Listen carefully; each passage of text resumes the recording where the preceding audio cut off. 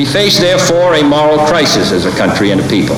It cannot be met by repressive police action.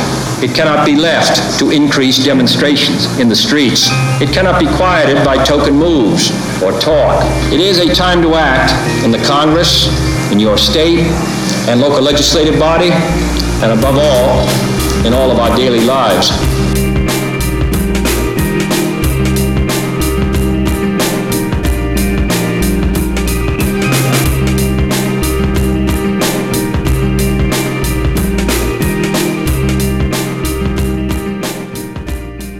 Hey everyone, this is RJ. This is Achieve Great Things. This week we're bringing you something a little bit different. I chat with my colleague Veronica, who has worked with a lot of foundations, about what foundations can do differently communications-wise in this new political environment. So we share some lessons that we first wrote in a Medium piece, which we'll link to, but we really hope you enjoy the conversation, and thanks for listening. Hey everyone, this is RJ, and I'm here with my colleague Veronica. Hello. Hello.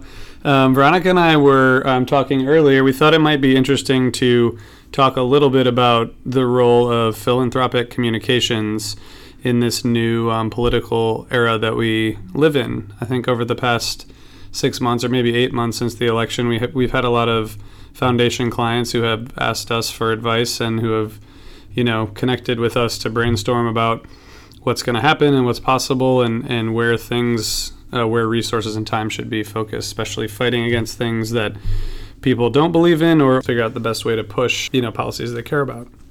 So, Veronica, what do you think is sort of your biggest takeaway about how communications has changed or maybe the biggest things that you've heard from foundations over the past 6 months or so? Biggest thing that I've been hearing, particularly immediately after the election, was just a lot of questions. A lot of questions about new directions that foundations need to be taking and what their role is going to be now. I think a lot of people had expectations for the trajectory of their work, and having made a lot of progress, particularly in the social justice space, that there were hopes that are kind of needing to shift around given the new administration. And so we've been hearing from a lot of our foundation folks of where that energy does need to be spent, and I think what I've been hearing has been a kind of twofold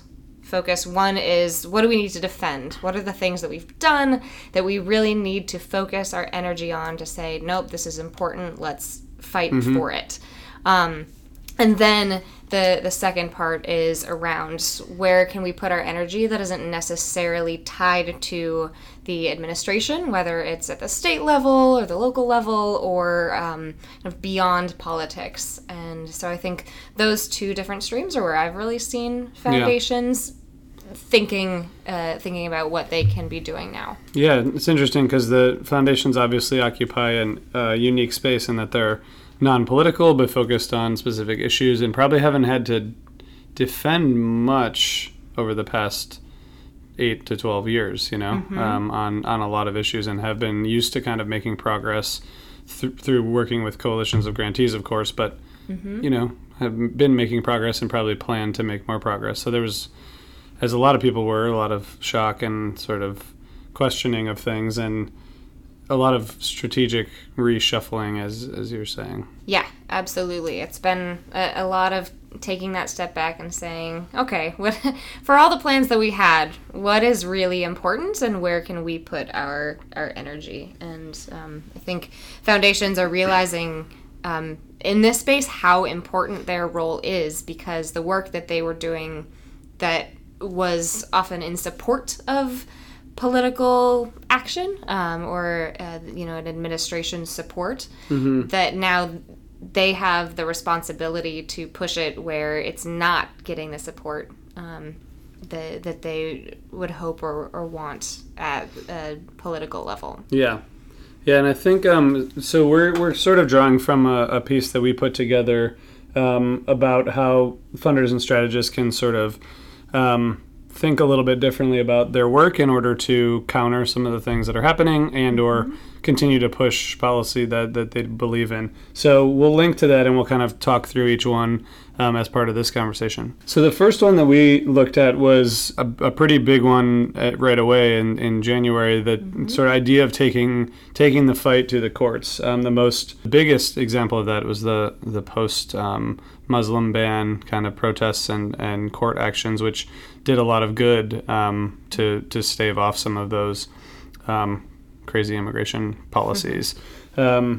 I don't know if we've seen anything other than that that's really notable in terms of taking things to the courts, but it'll probably continue. Right. And I think we're seeing a lot of foundations and even more broadly than foundations, but organizations who are anticipating issues that are going to be coming up, realizing that they need to be equipped with language for how to respond to that, or be proactive, kind of depending on that issue. And so seeing these organizations take the time to figure out where the public stands on these issues and distribute language so that people are at the ready for, as soon as a crazy tweet drops, that they have something smart and consistent to say, particularly for foundations, so that they can have all their grantees speaking with the same voice and sharing those shared messages, so that you can move some of these big ideas along, kind of in combating the mercurial reactionary tweets that we're seeing and all of that. Yeah, and I think it's a good point about them having the message ready, because a lot of the Muslim ban was sort of an exception because it was so egregious to so many people, but a lot of legal debates are a little bit more nuanced, they're a little bit more complex, and they don't often gain traction in sort of the national conversation, which is why having a message and a communication strategy developed alongside a legal or advocacy strategy is the way to kind of create the most impact, and that's something that we help our clients with. Yeah, and I think we're being shown over and over again how much the truths or how true the comments in the election, during the election, that Trump has said that he finds important or that he's going to change. I mean, he's following through with them, and his administration are doing all those things. So how can we learn from some of these things we thought were never going to be possible? Even the craziest being able to anticipate and prepare a response to that. Yeah, and I think it's hard. We're in a totally different reality communications wise, and I think every guest on this podcast so far has said in some form or another that we're in a totally different environment now, and that's part of what is fun about this, is we're talking about what we can do, but it's that is the reality that we never would have anticipated. It's hard to plan against. It's hard to develop a communication strategy around potentially crazy statements or policies.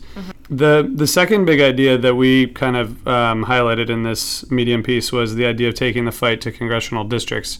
This is pretty basic policy advocacy, and it's how a lot of movements are organized. But I think in this area, the healthcare fight that I think now is dead, a lot of organizations went district by district and really put pressure on people to, again, not advocate for candidates or even policies, but to try to mobilize people, who didn't want to lose their health coverage. It's a pretty basic idea, and probably something a lot of foundations and grantees are doing, but probably can do a little bit more systematically across issues. Right, and thinking about who our Congress people are listening to, they're listening to the people in their district, and if foundations can help tell stories and lift up the stories from the people in those critical districts, that is such an important opportunity where you can get Congress people listening,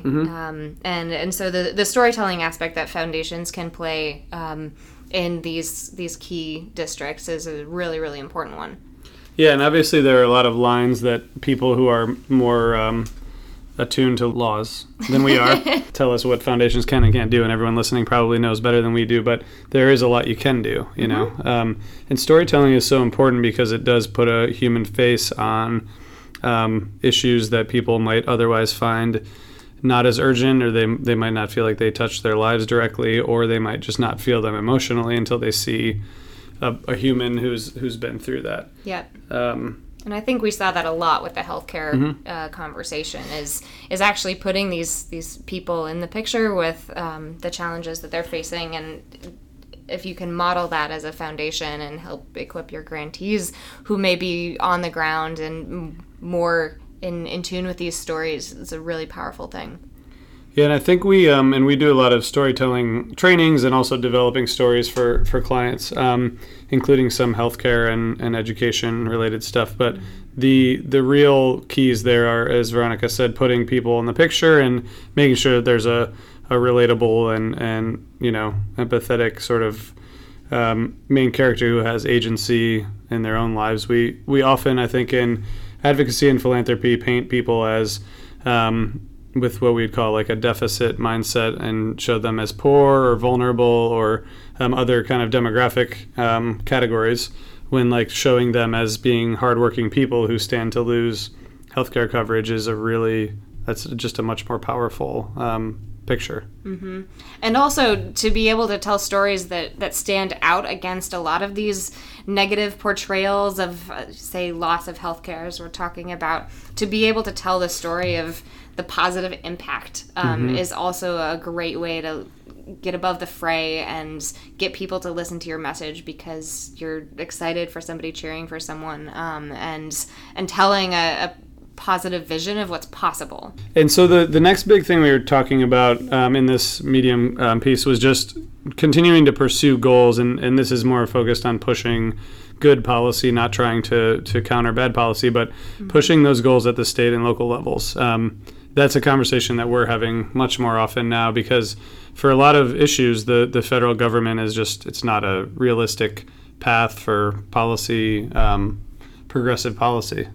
And one thing that I remember working with the Energy Foundation, which is one of the biggest clean energy funders, was just the progress that they were able to make pushing toward a clean energy economy at the state and local levels, renewable energy standards and some of those things that probably didn't have the possibility of being passed in DC as federal law, but starting with the most progressive states and moving on from there. But even states like Michigan, where there's concern about the economy and about energy.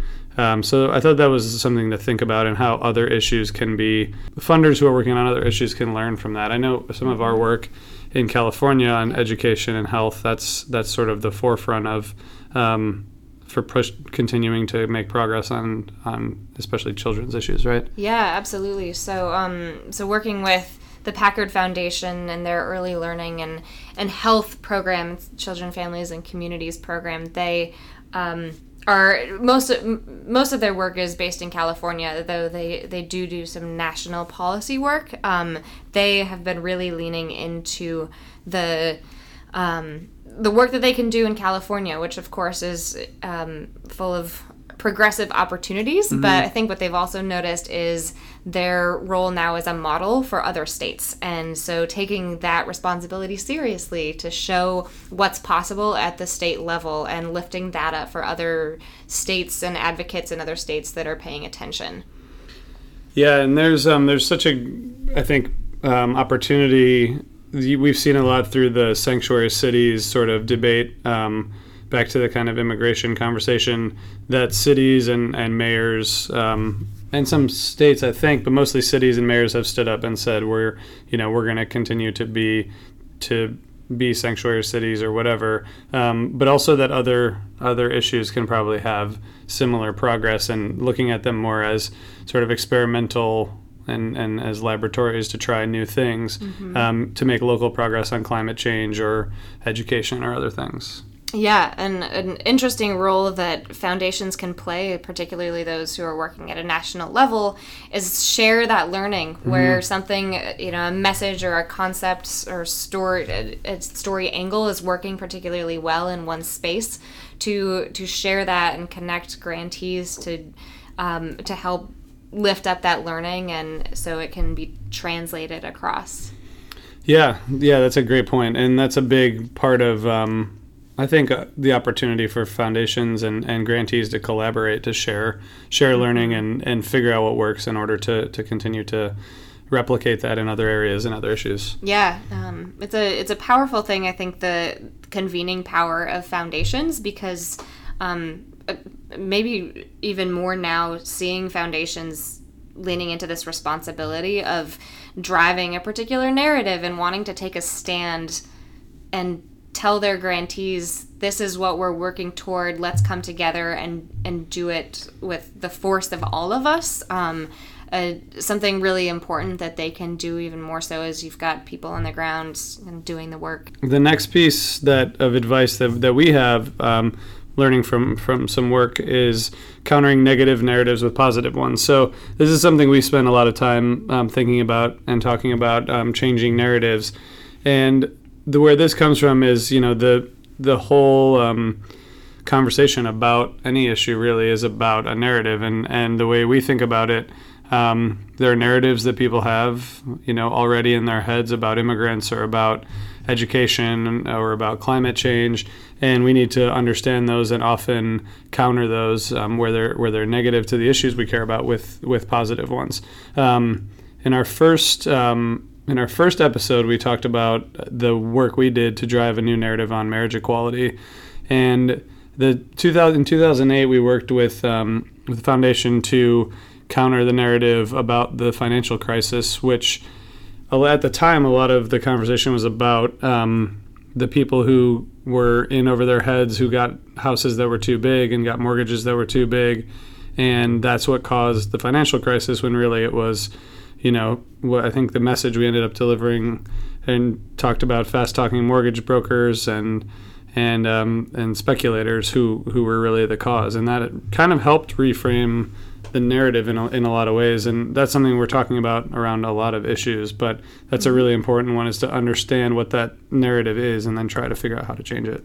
Yeah, absolutely. And I think part of the importance of that is just really understanding and unpacking what the narratives are in people's heads right now. So listening to people, I think that's been a big from everybody on this podcast has mentioned the trying to really understand America as a whole and what frames people are bringing to issues, and so that we can activate some of those other narratives and bring that in to help lift immigrants, for example, up as hardworking Americans, and counter some of the challenging narratives that get in the way.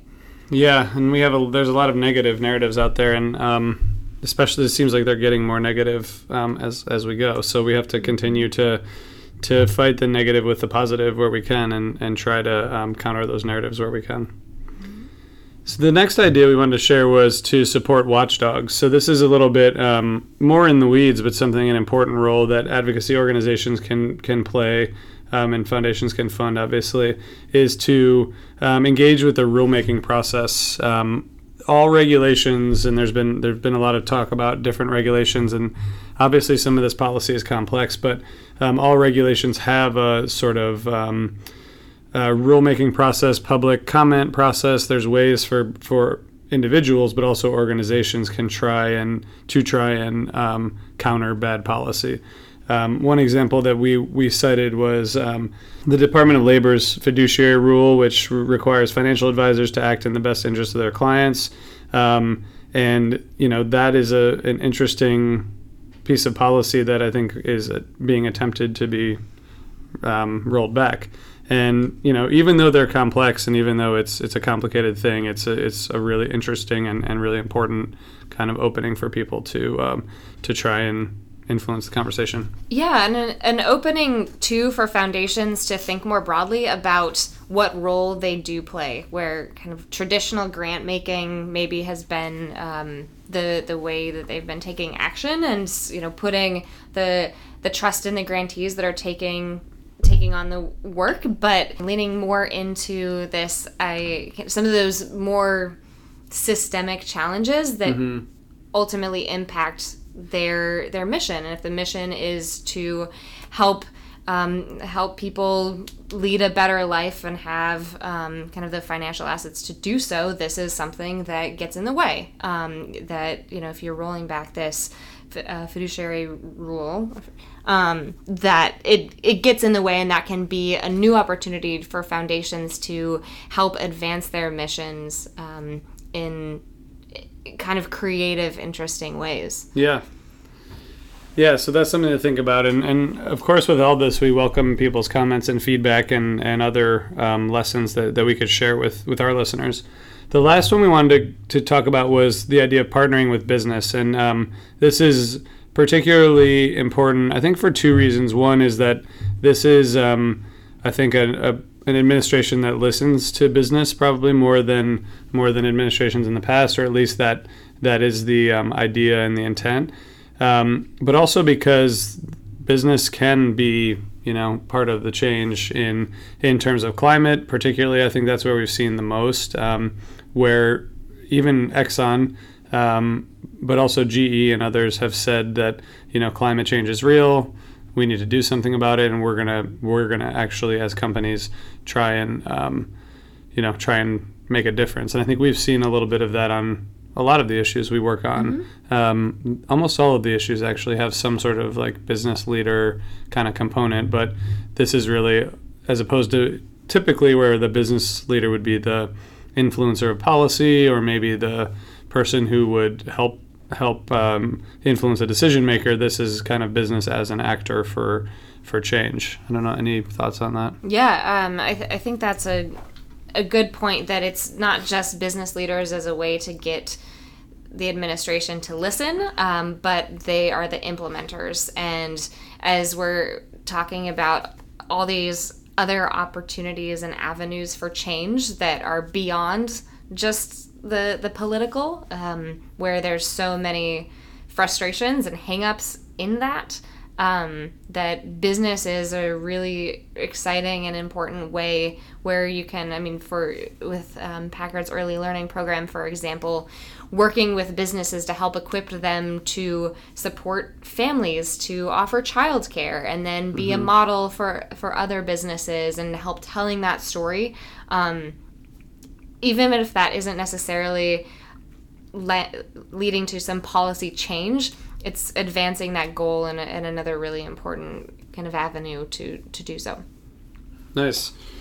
So we hope that this has been helpful. These 6 ideas, and like I said, we'll link to the original piece we wrote. We encourage people to send us emails and thoughts, reactions, and also send us thoughts on the podcast generally. We hope you like what you're hearing. Before we wrap up, Veronica, if you had to leave a foundation communicator with one sort of insight or idea to create more impact in communications, what would that be? My favorite piece of advice always is putting people in the picture, and don't get caught up in the nastiness or the rhetoric, and focus on the vision that you're trying to make possible, and tell that story. Find those people and lift them up in all the ways that you can. Thanks for joining the podcast. It was fun. Sure thing. Thank you. Thanks again for tuning in to Achieve Great Things. If you like what you hear, subscribe on iTunes and give us a review there. Shoot us an email at podcast@hadaway.com if you have thoughts, suggestions, comments. Thank you very much for listening. See you next week. We face, therefore, a moral crisis as a country and a people. It cannot be met by repressive police action. It cannot be left to increase demonstrations in the streets. It cannot be quieted by token moves or talk. It is a time to act in the Congress, in your state and local legislative body, and above all, in all of our daily lives.